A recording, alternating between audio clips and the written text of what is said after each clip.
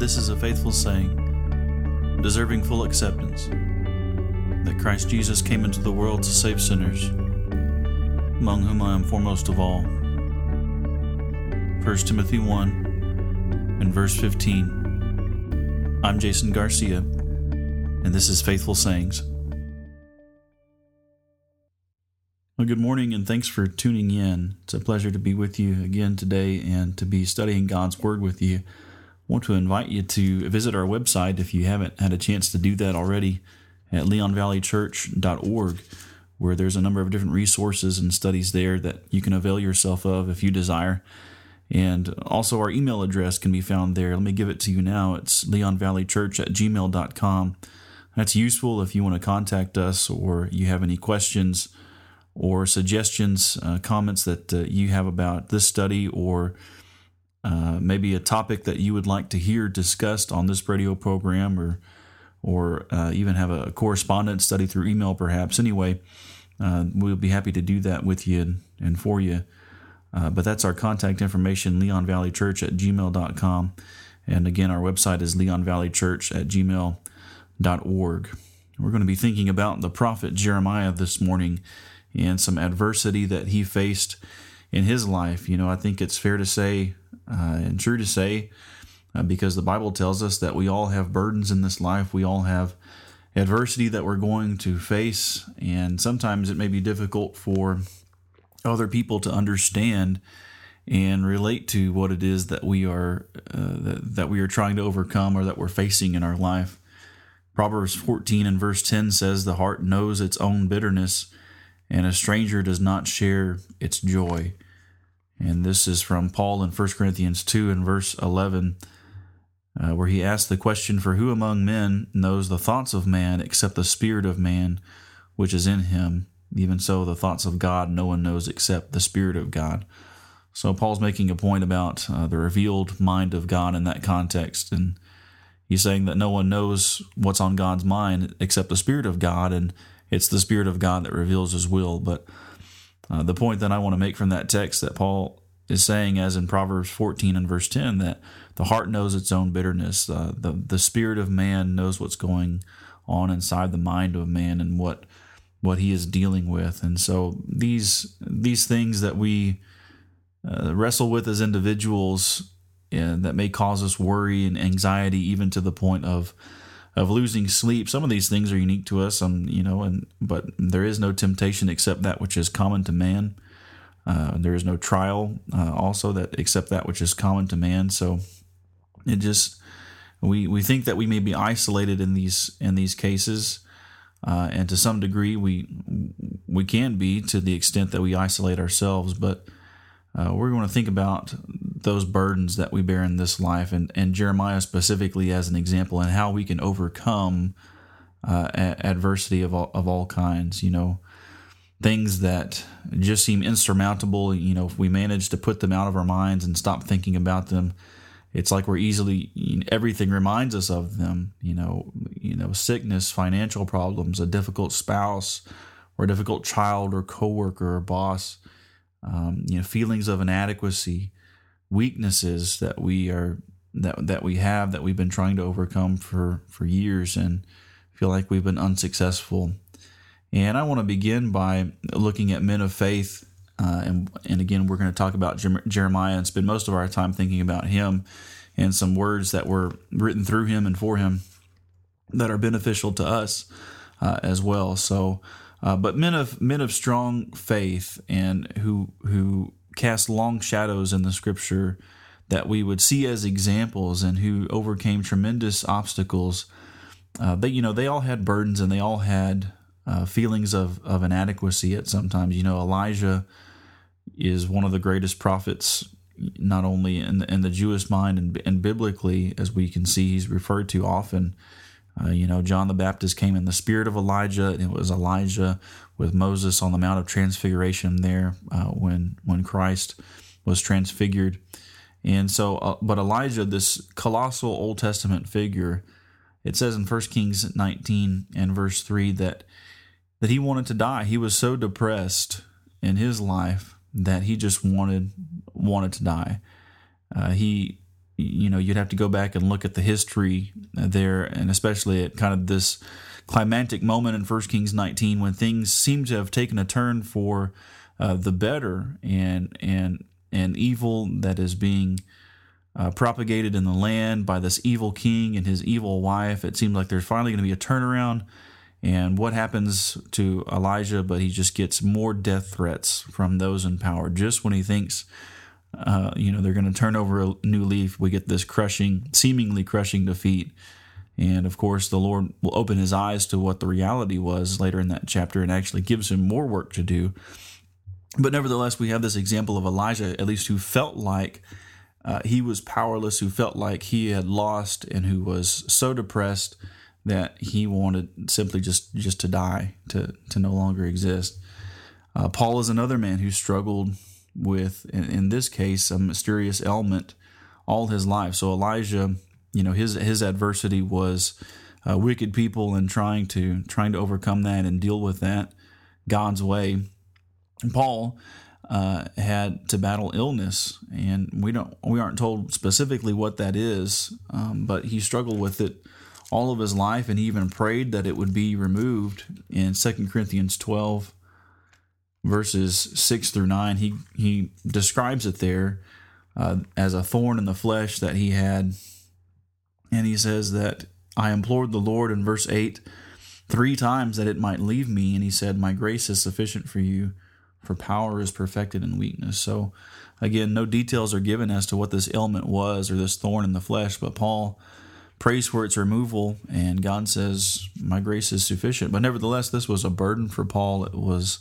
It created adversity in his life, and he was no stranger to that already, having been beaten and stoned and left for dead and shipwrecked and put before courts and put on trial before various governors and things like this. So on top of all that, he has this thorn in the flesh, this physical ailment in his body, and yet he found a way to overcome. And the verse there, the end of verse 9, gives us at least some foreshadowing of where our study is going and the promises that Paul rested upon. So, but let's think about another example before we get to Jeremiah. Peter is another example whose name means the rock, and that's why Jesus called him Cephas, or called him Peter. And we remember, those famous words in Matthew 16. Peter's good confession and calling Jesus the Son of God, identifying him as such, and Jesus saying, upon this rock I will build my church. So Peter living up to his name in that regard and making the solid confession upon which Jesus will build his church. But Peter, when the time came in Matthew 26 and the other gospel accounts, we see who seemed to be so stalwart, and he was so sure of himself that he was ready to go to prison and to death with Jesus. We find him in Matthew 26 and verse 75, weeping bitterly because he had denied the Lord, and had even done so while Jesus was within earshot and able to look in his direction, as we see in Luke chapter 23. But Peter still found a way to overcome. So in these examples, we've seen Elijah facing evil men, Paul facing infirmities in his own body, and trying to fight off what was natural in a sense, and illness comes to us all. And Peter here struggling with sin and being defeated really by sin, at least in this part of the gospel in Matthew chapter 26. So, given all those examples, and again, we're talking about apostles, and we're talking about prophets, and we're talking about, just tremendous figures from the Bible. And there may be times when we are tempted to throw in the towel and give up fighting any of the things that those men faced, and that people face, that we faced throughout our lives. But there is a way out, and there is encouragement from the Scriptures, and we want to think about the Bible's answer to overcoming adversity. So let's go to Jeremiah chapter 11 now, and let's think specifically about the prophet Jeremiah. So Jeremiah, another man who had tremendous adversity in his life. Really, all the prophets did to some degree.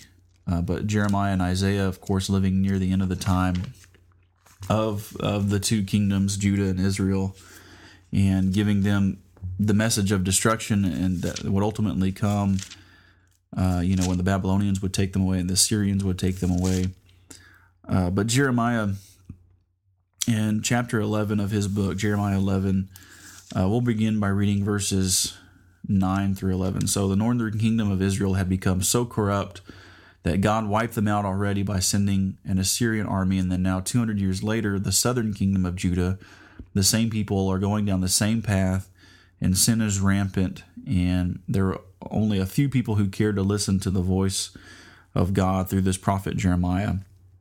Jeremiah 11, verse 6, beginning, the Lord said to me, proclaim all these words in the cities of Judah and in the streets of Jerusalem, saying, hear the words of this covenant and do them. For I solemnly warned your fathers in the day that I brought them up from the land of Egypt, even to this day, warning persistently, saying, listen to my voice. Yet they did not obey or incline their ear, but walked each one in the stubbornness of his evil heart. Therefore I brought on them all the words of this covenant, which I commanded them to do, but they did not. And so here, God assessing the situation and saying that, as we saw there, the New American Standard says they continued in their stubbornness, the stubbornness of their evil heart, and did what they wanted to do. And Jeremiah is the man that God is calling on now to go to these people and tell them this truth, this message of rebuke and tragedy and destruction ultimately that's going to come, and how God would punish Judah for their sins. And we keep reading now in verse 9. It says that the Lord said to me, a conspiracy has been found among the men of Judah and among the inhabitants of Jerusalem. They have turned back to the iniquities of their ancestors who refused to hear my words. And they have gone after other gods to serve them. The house of Israel and the house of Judah have broken my covenant which I made with their fathers. Therefore thus says the Lord, behold, I am bringing disaster on them, which they will not be able to escape. Though they will cry to me, yet I will not listen to them. And so here then God is telling Jeremiah directly, here's what they've done and here's what you need to tell them. And you need to tell them that disaster is coming because of their disobedience, because of their sin. And Jeremiah was going to be hated for this. So this would be his adversity, similar to Elijah. Jeremiah was going to be hated because of who he was, because he brought the message of God.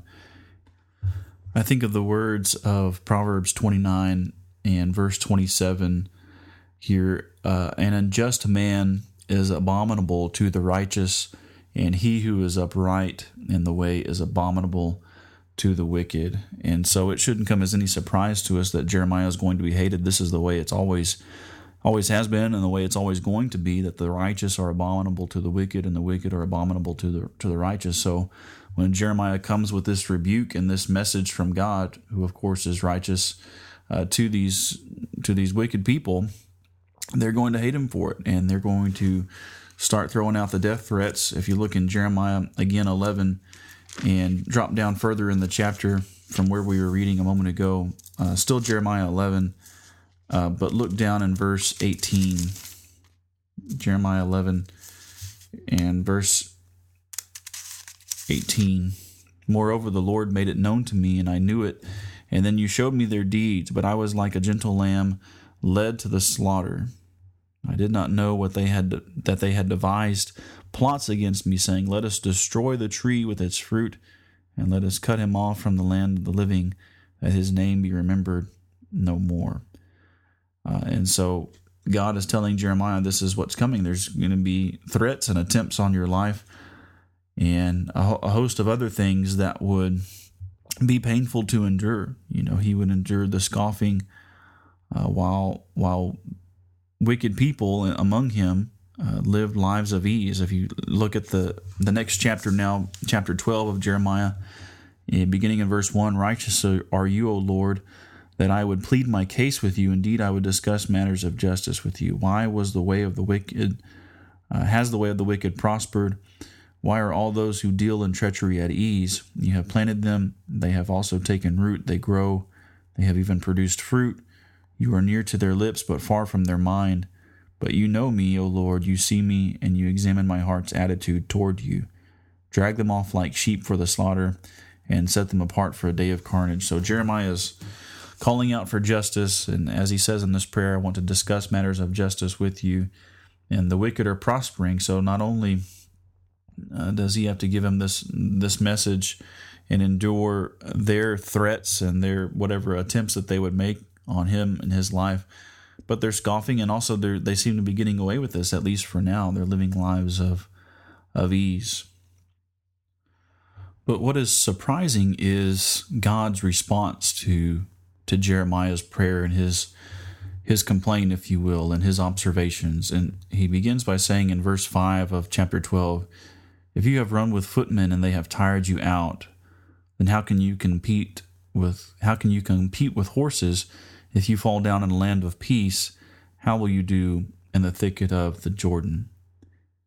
And so the idea is, if this is the case now, and bad things haven't even begun to happen to you yet, they're just making threats, how are you going to endure when they start to follow through?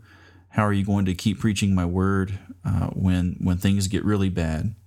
So, in other words, Jeremiah would soon need to face more obstacles and more dangers, and he would need to run faster, so to speak, even though he has just striven with footmen and been tired out and already complaining. So the question is really, how are you going to cope when things are really bad?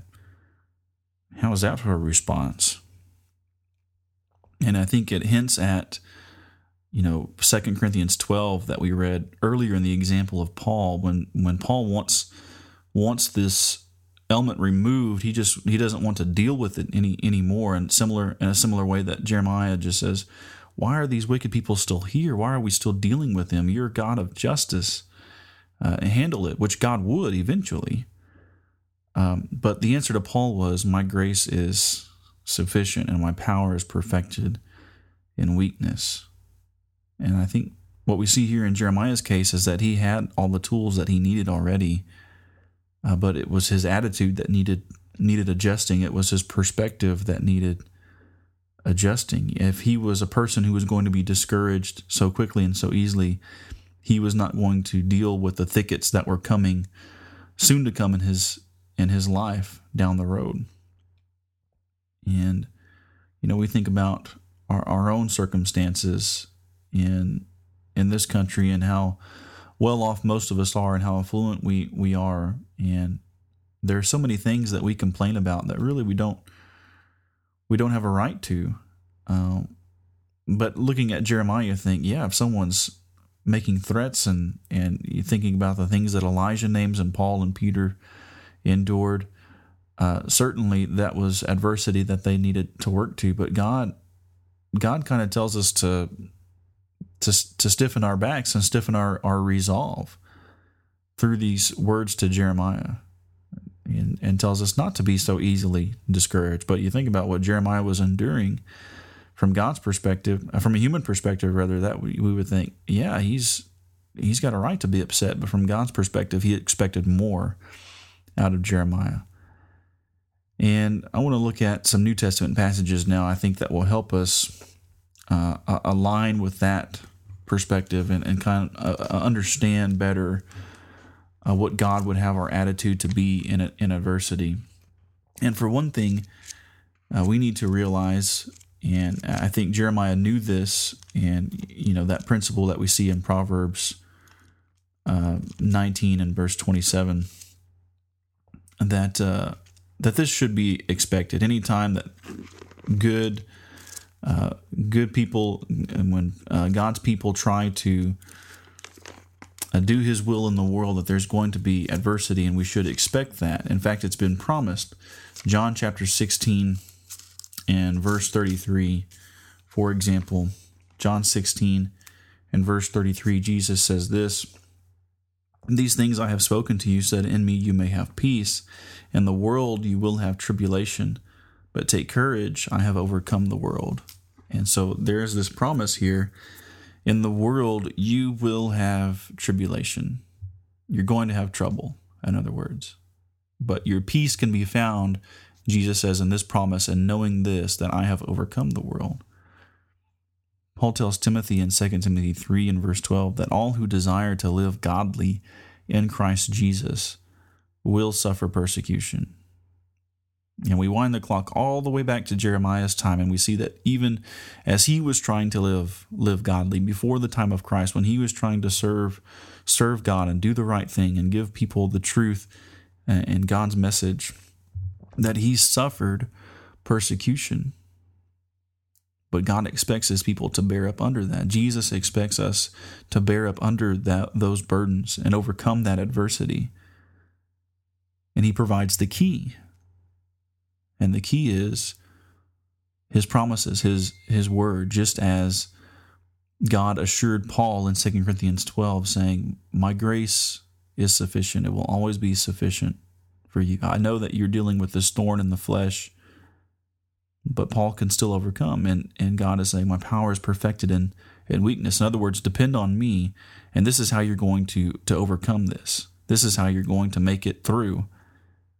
You rest on my promises, and you trust that my grace is sufficient. So we can let the trials of life discourage us, or we can use them. We can use them to our advantage. So what do I mean by that? How could there possibly be value in adversity and in the things that we face? Look in James chapter 1. James chapter 1, this is likely a familiar passage to us, but James really concisely puts what our perspective should be. James 1 and verse 2, he says, consider it all joy, my brethren, when you encounter various trials, knowing that the testing of your faith produces endurance, and let endurance have its perfect result, so that you may be perfect and complete, lacking in nothing. And so God allows these things to happen, according to James, in order to develop us, to develop our character, to develop our faith and our spirit. That if we respond to trials the right way, it produces, James says, endurance. This is a testing, verse 3, this is a testing of your faith. This is what it was for Paul, and just as it was for Jeremiah and Peter, they had to put their faith and continue to put their faith in God, despite the circumstances of what was going on around them. Elijah too. And those men, like Elijah and Jeremiah, received direct revelation and a direct answer from God, telling them what their perspective should have been. In Elijah's case, he gets a similar response as Jeremiah. God says, you're not alone. And in fact, here's more work for you to do.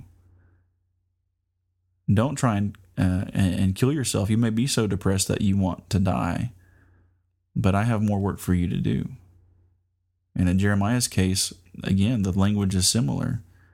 You're tired now. It's about to get really bad, and I have work for you to do. After Paul wrote 2 Corinthians 12, he had a lot more work to do, and knowing that he was going to have to keep this thorn in the flesh, he was going to have to trust in God's grace, that it would be sufficient, that God was going to take care of him. And James is telling us the same thing, that this is going to be work, this is going to be tough, and whatever difficulty comes our way, it can be of value to us if we respond to it in the right way, in faith, and continued obedience, and staying the course, and not being so discouraged and so overcome that we just throw our hands up and throw in the towel.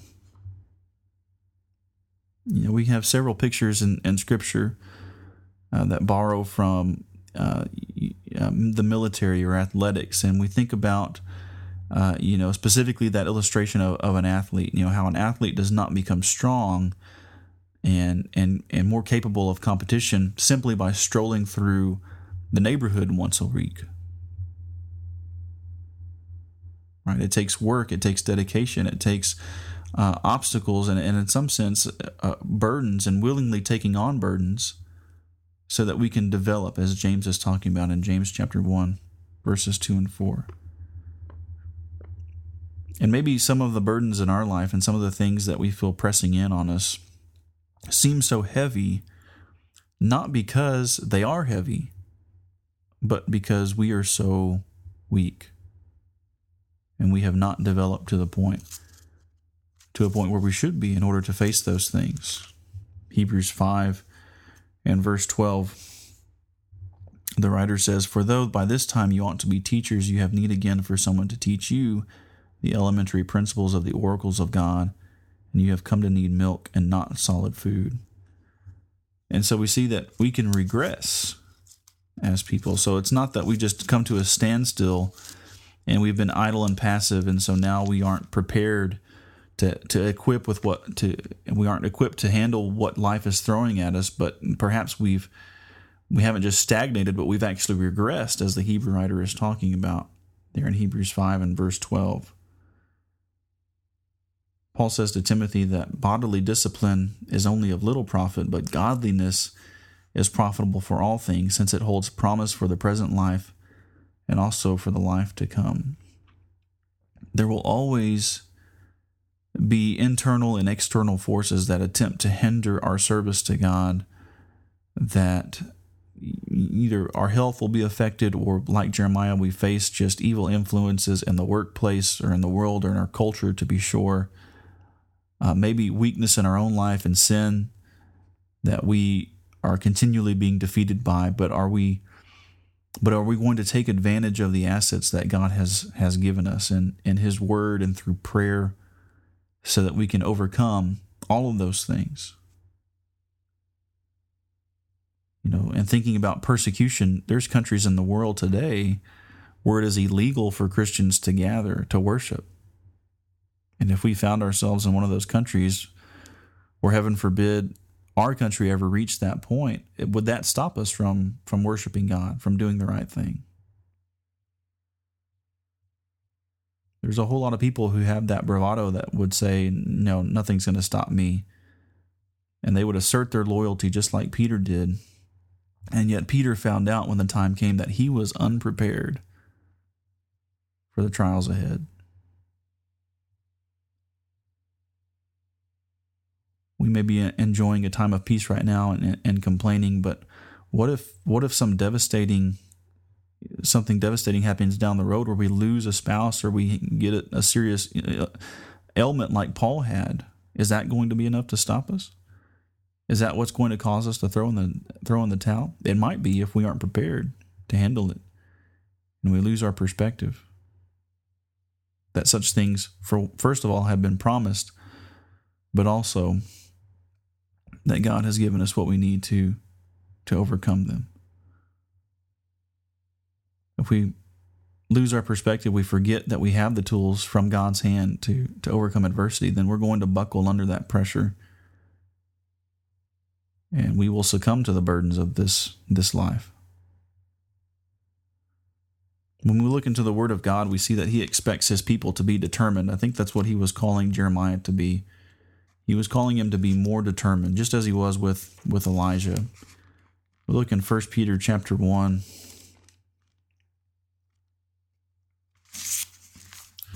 1 Peter 1 in verse 6, beginning. Peter says, "In this you greatly rejoice, even though now for a little while, if necessary, you have been distressed by various trials, so that the proof of your faith, being more precious than gold, which is perishable, even though tested by fire, may be found to result in praise and glory and honor at the revelation of Jesus Christ. And though you have not seen him, even though you have not seen him, you love him, and though you do not see him now, but believe in him, you greatly rejoice with joy inexpressible and full of glory, obtaining as the outcome of your faith the salvation of your souls." So Peter there is echoing James's words in James chapter 1, that there are various trials and they are distressing, but this is to prove our faith. And these trials can even refine our faith, just as fire refines gold and proves gold, to borrow Peter's illustration. And so this is preparation work, Peter says. This is preparing us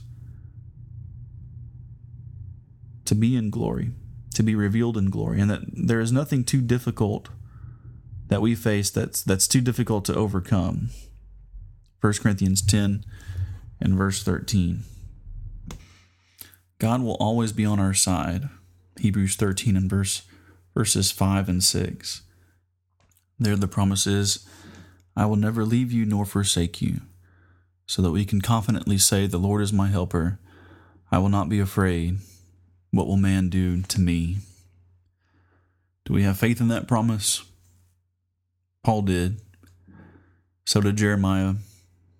And so did Elijah and all the great men of faith. That was how they were able to overcome, not by their own moxie or strength. They needed to have resolve, and they needed to be determined, but they needed to be resolved and determined to rely upon God and trust in His promises, that His grace would be sufficient. And they knew that eternal glory awaited them if they remained steadfast until the end. Anything can wear us down if we let it. Anything. But if we wish to contend with horses, as Jeremiah 12 and verse 5 says, if we wish to face the thickets of life, then we must have the Lord on our side, and we must resolve to be on His side. I've enjoyed studying with you this morning, and hope that you will join me again next week. I pray that we will all discern and do the will of God and continually look into His Word to see what His will is. Please visit our website at leonvalleychurch.org or email us if you have a question or comment at leonvalleychurch@gmail.com. I'm Jason Garcia, and this has been Faithful Sayings.